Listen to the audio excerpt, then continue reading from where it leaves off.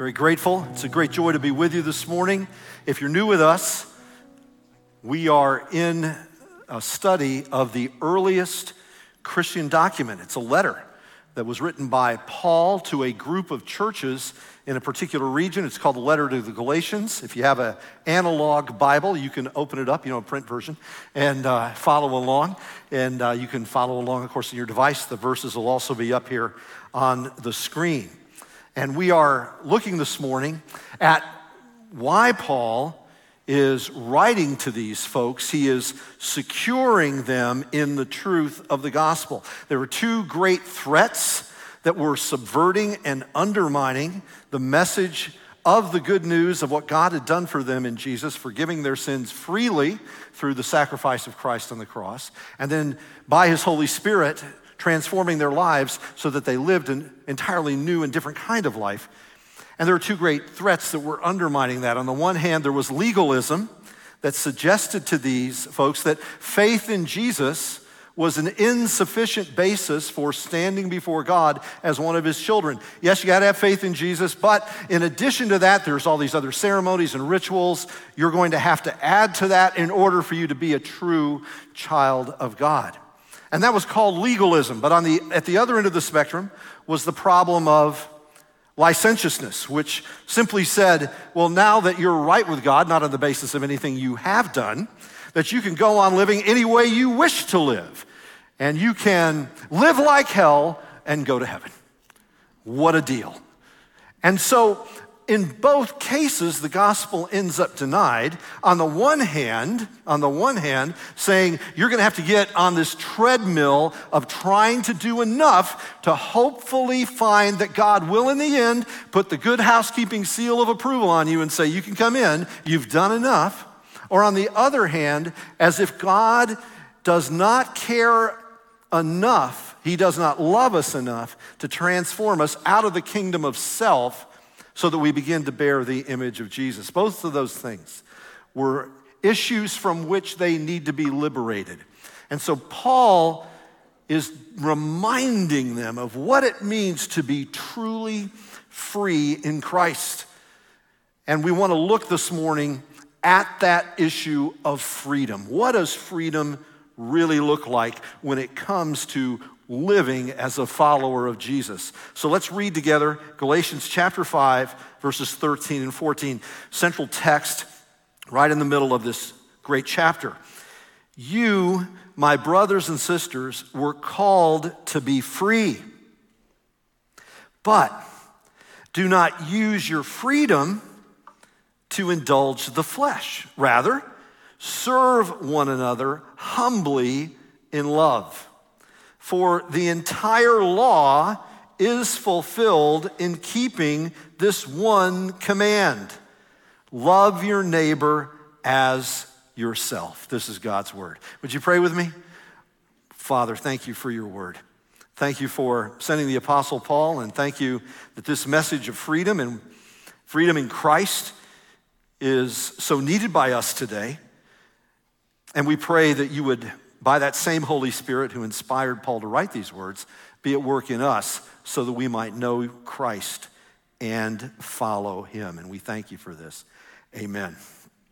Philip Gorski is a Yale sociologist. He's the author of the book, Where Do Morals Come From?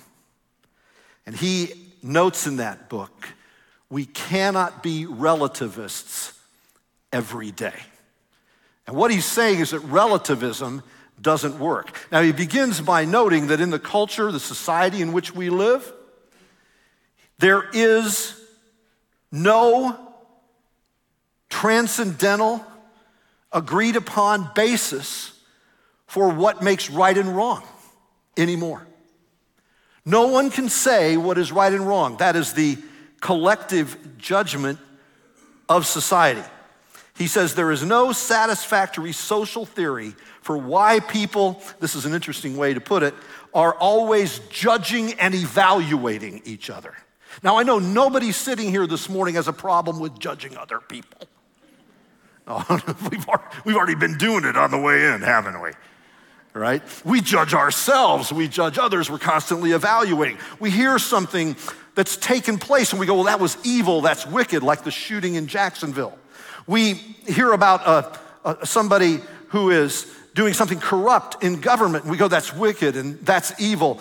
We hear somebody has cheated others in a business transaction. We go, that's terrible. Someone has been robbed of their life savings through the dishonesty, the lack of integrity in the business realm. And we go, that's horrible. But why, on what basis do we say it's horrible? It's evil. It's wicked. We know we can't be relativists tomorrow morning. Even if we think moral relativism is the way we would prefer to live with regard to our own standing. We would love to interpret freedom as being, I can do whatever I want to do. But in fact, that doesn't work. If you drive 125 miles an hour in a 35 mile an hour zone, someone is going to say something. You're going to be stopped, and thank God you're going to be stopped. If you lie and you cheat in business, eventually that will catch up with you. If you sexually harass or malign someone, eventually that will catch up with you. If you live in immorality, eventually that takes a toll because, as the scriptures say, the wages of sin is death. But as soon as you mention that there must be a standard of morality, our entire society moves into outrage mode. It says, no, how dare you impose on us a standard? But in fact, the standard does exist. The standard exists in the being of the Creator who fashioned us in his image. So that down inside of us, even though we suppress it and we try to push it down out of view, deeply written within us is the awareness, and you can call it conscience, you can call it many different things, is the awareness that when we are doing wrong, we know it is wrong. But there's not just something written into our hearts about this. There's an external objective standard, the law of God. And Paul says the entire law of God is fulfilled in this commandment, what? Love your neighbor as you love yourself. That takes us outside of ourselves, outside of the idea that we can do just whatever we want to do in the name of freedom. It is not Christian freedom to do whatever you want to do. That's an atheistic definition of freedom. In the Brothers Karamazov, Dostoevsky, of course, famously wrote that without God, everything is permitted. If you take God out of the mix, then from a philosophical standpoint, a foundational standpoint, who's to say that hating someone on the basis of their social standing or the color of their skin or their faith or the lack of their faith is wrong? There is an objective standard, and it's God himself, and you and I are made in his image, and he gives us his commands. And Paul says you're called to freedom, but don't think that freedom, which is from sin and death and the penalty of sin, is for nothing. Another philosopher, current philosopher, Terry Eagleton, he notes that most people's definition of freedom today is a little bit like a particle of dust dancing in the light. It's just being blown around. So it's not rooted, it's not tethered. And here's the thing about that particle of dust. It's not going anywhere in terms of purpose. It has no purpose. That's not what freedom is in the Bible. Freedom is not untethered from a particular purpose because you're not only freed from, brothers and sisters, you are freed for something. You see, if you've had chains broken in your life, chains of death, chains of shame, chains of guilt, all of that's broken. Now you're free for something. If you're free from legalism, and the idea that somehow by your own efforts you can make yourself acceptable to God, that's good. You know you're free from that. You don't have to live under shame. Paul summarizes this in a different letter in Ephesians 2, 8 through 10. He says, for by grace you have been saved through faith. By grace. You didn't earn it. You don't deserve it. It's not the wages, something that you came up with. It's not your idea. For by grace you have been saved through faith. And that, even the faith, is not from yourselves. It's the gift of God. It's not the result of works, lest anyone should boast. But at the end of that comes this next sentence, verse 10. For you are God's workmanship. You're God's work. You're not saved by your works, but you are God's work. And you are created in Christ Jesus for good works, so that you can walk in them. So are we saved by our works? No, but we are saved for them. We are saved for a completely new way of living. Eagleton calls the modern definition of freedom negative freedom. All people are concerned about is what I'm free from. You cannot tell me what to do. You can't tell me how to live. If you or anyone else impose on me what I am supposed to do or how I am supposed to be, you have taken away my freedom. But that, brothers and sisters, is not how the Bible describes freedom. And of course society defines it that way because society, more widely considered, has taken God out of the mix. We push God out of our minds and out of our thoughts. We push God away from every aspect of our life in an effort to do what Adam and Eve originally wanted to do. Listen to what the serpent said. You will be gods. No, you will be as God, knowing good and evil. The word knowing there means determining for yourself. You'll be like God. You'll get to make your own rules. Isn't that a delicious lie? I can make my own rules. I can live as I please. But the problem is that our own rules, emerging from our own finite minds, our own rules emerging from the internal twist that's in our soul, are always broken, and they can never bring life. God steps into the midst of this situation with both the cross of Christ and the Spirit of Christ. The cross of Jesus answers the claims of God's law for justice. You and I have sinned. We do deserve the penalty of death. The wages of sin is death. But Christ has taken our place on the cross. But that's not the end of the matter. Christ has died, Christ has been buried, Christ has been raised, he's at the right hand of the Father, and he pours out the Holy Spirit. And so our need for transformation is answered by the Spirit of Christ. Our need for forgiveness is answered by the cross of Christ, and our need for change so that we become loving people is answered by the Spirit of Christ. The Holy Spirit comes to live inside of us, to bring us into union with Christ. Paul talked about this earlier in the letter. He says in chapter 2 that I am crucified with Christ.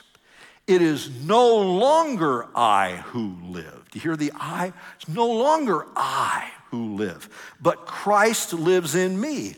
And the life I now live in the flesh, I live by faith in the Son of God, who loved me and gave himself up for me. So at either end of that sentence, we find the cross of Christ, that we're crucified with him and he loved us and gave himself up for us. But between those two ends of what Paul's saying is this reality: Christ is in us. What does it mean to be a Christian? Well, it means that Christ has forgiven you. You've put your faith in Christ. But it also means that God has put the Holy Spirit in you so that he is working in you, changing you, so that you are more and more becoming like Christ. Now, that means that living as a Christian, you're gonna live with internal conflict. People are always pointing out and calling what's going on around us a culture war. All these different values which are competing for supremacy, and all these different causes which are pursuing you for your attention and your giving, your energy. All to that, this culture war that's going on. Watch the news, get angry, be involved in that war. But you know where the culture war really is? The culture war isn't out here. The culture war is in here. It's down inside of me. It's inside of you. Jesus said it's not what comes into us which defiles us, it's what comes up out of us. He says it's out of the heart comes immorality, fornication, adultery, cursing, and theft. It's all the stuff. The enemy, we discover, is where? The enemy is within. But God sends his Holy Spirit, listen to this, on a search and destroy mission to go into your heart and seek out all those areas of our lives which are not looking like Jesus, and he comes to change them. And when Jesus comes to change you, by the way, he doesn't come to dust. When he comes to move into your house, he doesn't look around and go, oh, this is lovely. It just needs a sweep. Just needs a little polish. Oh, no. If you invite Jesus into the home of your heart, it's going to be demo day. It is Chip and JoJo. Jesus is coming in and he's tearing stuff out. And you're sitting there going, oh, Jesus, I'm so glad you came to my house today. Have a seat, I'll pour you some tea. And Jesus says, better get a hard hat, buckle up, pal. Because I'm tearing stuff out. Pretty soon, out comes the kitchen, out comes the bedroom. He's throwing TVs out. Everything, the floor's coming up. You go, what are you doing? And Jesus goes, I'm giving you a new life. I just wanted you to dust up my old one and make it better. This is what people sometimes think becoming a Christian means. Jesus is a kind of talisman, a good luck charm, a little demi-deity for their dashboard, so that if something goes wrong, Jesus will fix it. Jesus is a handyman. Jesus is a life coach. Jesus is a physical trainer. Jesus will make you fit. He will give you your best life now. That's not what he's doing. Jesus may call you to himself and it make your life, wait for it, worse. Worse. Many people have come to Jesus for thousands of years and they died martyrs. How many people would answer that altar call? All of you would like to follow Jesus? Please raise your hands and you will become a martyr. You too can be burned at the stake. I see those hands. How many people would answer that? And yet Dietrich Bonhoeffer said when Christ calls a man, he bids him come and die. This is why Paul writes here in this letter, the flesh desires what is contrary to the spirit. This is a little later on in verse 17. The spirit, what is contrary to the flesh. These are in conflict with each other. Listen to this, so that you are not to do whatever you want. Oh, friends, there's the culture war. It's not on Twitter and TikTok. It's in your heart. It's right here. What's the answer?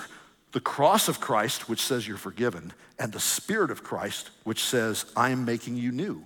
Now, friends, when Paul was writing this, he was not writing it to a group of people who were on social media.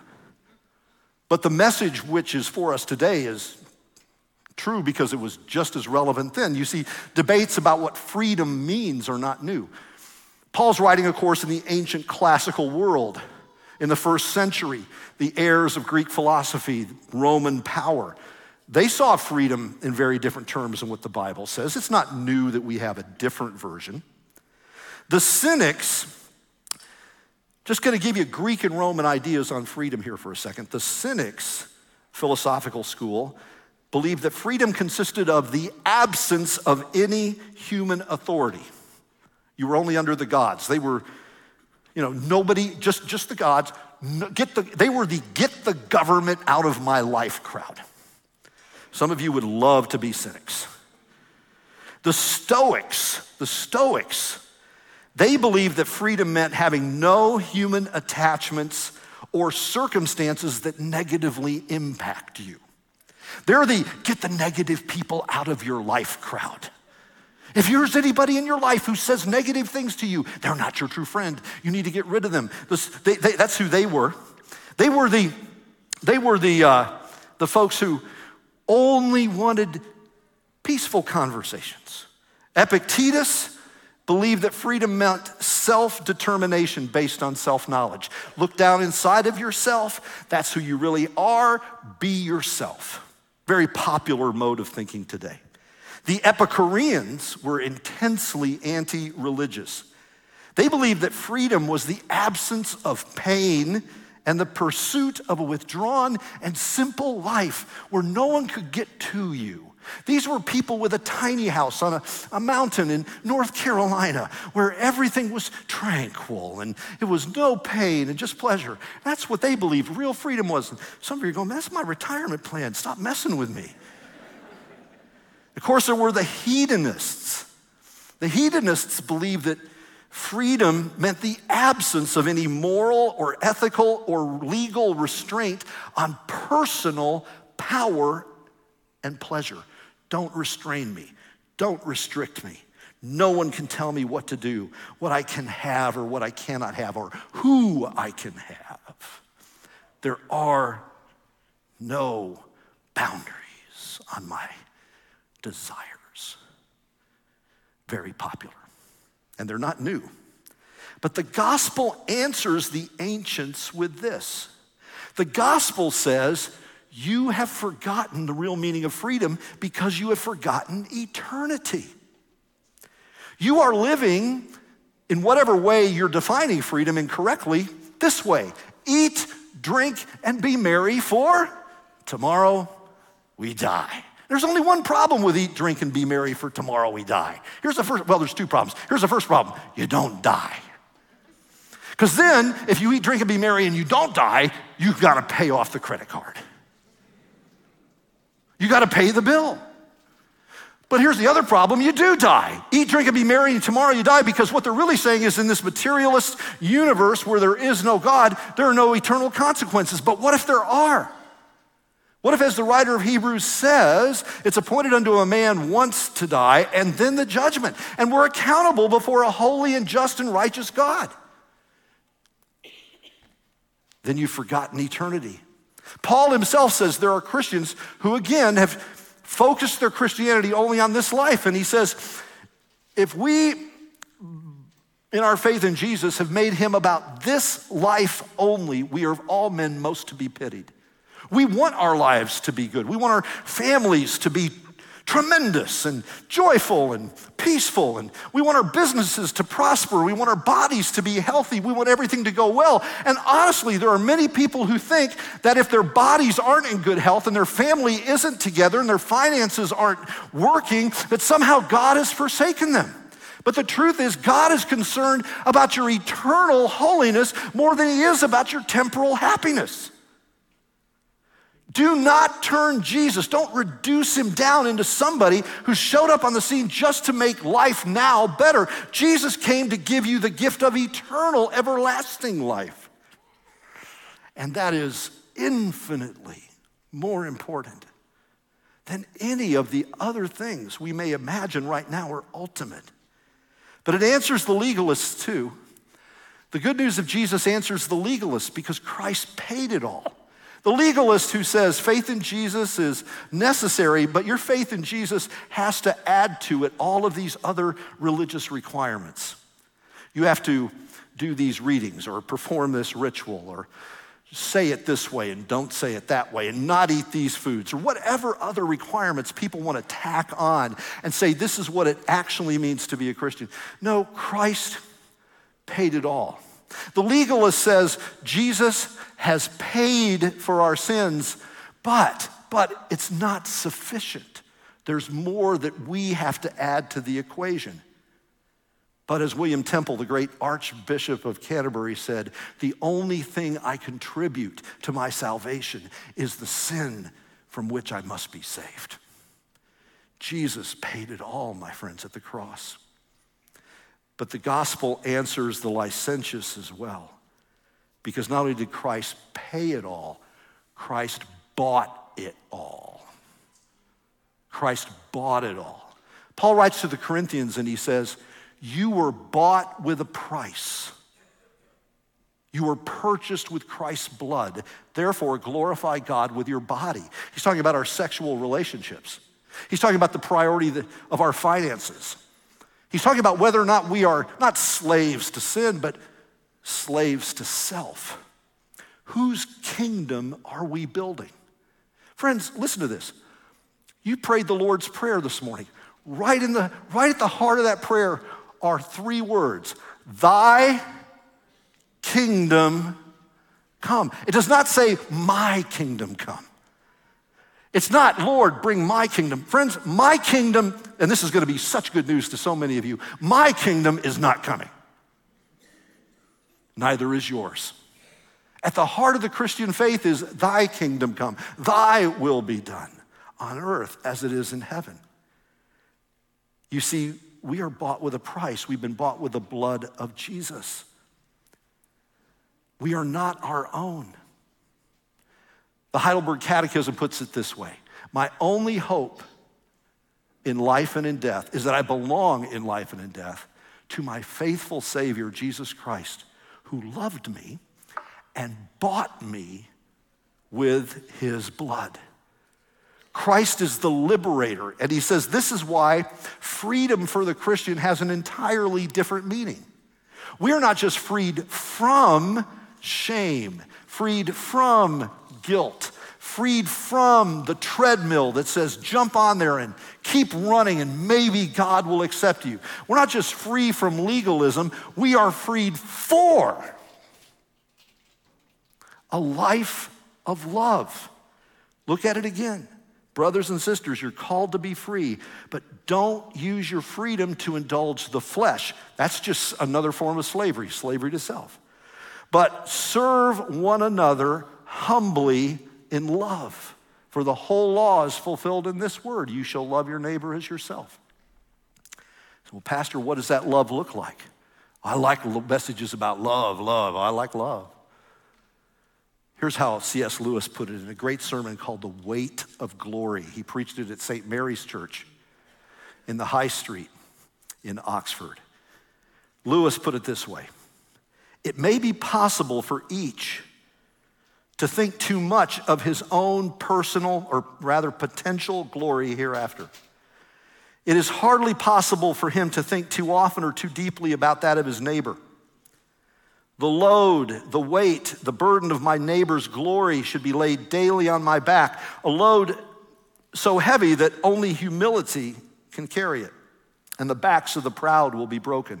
It is a serious thing to live in a society of possible gods and goddesses, to remember that the dullest and most uninteresting person you talk to may one day be a creature which, if you saw it now, you would be strongly tempted to worship, or else a horror and a corruption such as you now meet, if at all, only in a nightmare. All day long, we are, in some degree, helping each other to one of these two destinations.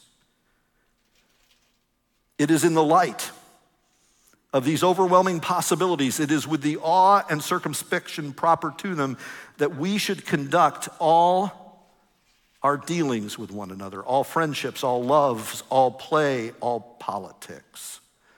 There are no ordinary people.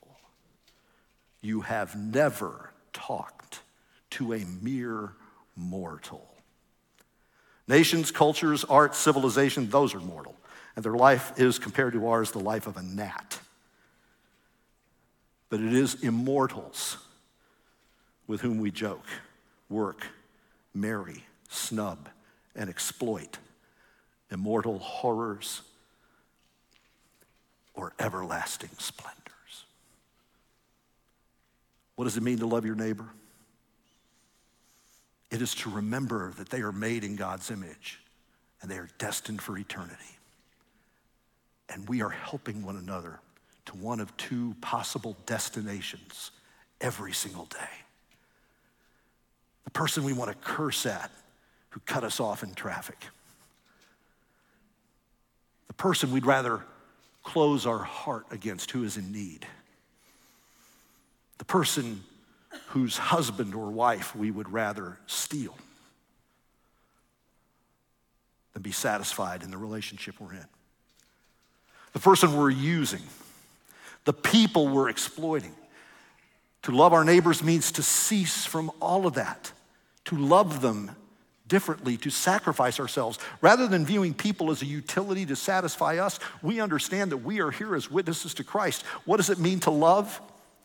We use that word so loosely. I love football. I love dinner out. I love brunch. Some of you are making plans right now. I love the Marlins. I love the Cubs. I love the Dolphins. I love the Packers.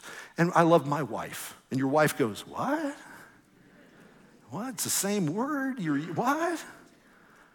But the ancients had, of course, several different words for love.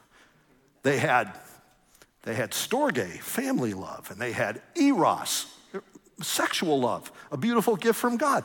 They had phileo, brotherly love. It's where the name Philadelphia comes from, the city of brotherly love, as you know, overflowing with affection.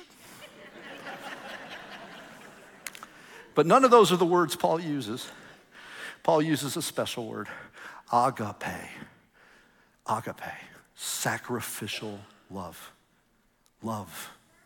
What is love? Love is sacrifice. And where is that seen? On the cross. Christ comes. Why? You sang it earlier. For God so agape. God so self-sacrificially loved the world. God so loved the world that he gave his only begotten son, that whoever believes in him should not perish, but have what? Everlasting life. And my friends, when that strikes you and you know that God has loved you and paid the price for your sin and you have assurance, when that love strikes you and you realize, I can't live for the kingdom of self anymore. I'm not here for pursuing my own pleasures. It's not about my kingdom come. It's about thy kingdom come. Then you're changed dramatically. Everything shifts. Christianity isn't just a set of propositions you check off in your head. It's a new regeneration of the heart so that you love others rather than self. It is a change. It happened to Charles Wesley. The great hymn writer, he met Christ. And he was astonished by the love that had captured him. He wrote, and can it be that I should gain an interest in the Savior's blood? Died he for me, who caused him pain, for me, who him to death pursued? Amazing love. How can it be that thou, my God, shouldst die for me? Long my imprisoned spirit lay, fast bound in sin and nature's night. Thine eye diffused a quickening ray. I woke, the dungeon flamed with light. My chains fell off, my soul was free. I rose, went forth, and followed thee. Amazing love. How can it be that thou, my God, shouldst die for me? My friends, that quickening, life-giving burst of light through the Holy Spirit is here now to penetrate the hardest heart, to break every chain. Not simply to say you're forgiven, though that is such good news, but to say there is a path ahead, the path of freedom, the path of love, the Jesus path. Won't you join me on it? I rose, went forth, and followed thee. Amen? Let's stand up and give glory to God. Lord, I do pray that you would, by your Spirit, work in us now, that the chains would fall off and our hearts would be free and we would go forth and follow thee through Jesus our Lord. Amen. Let's sing and bless the Lord together.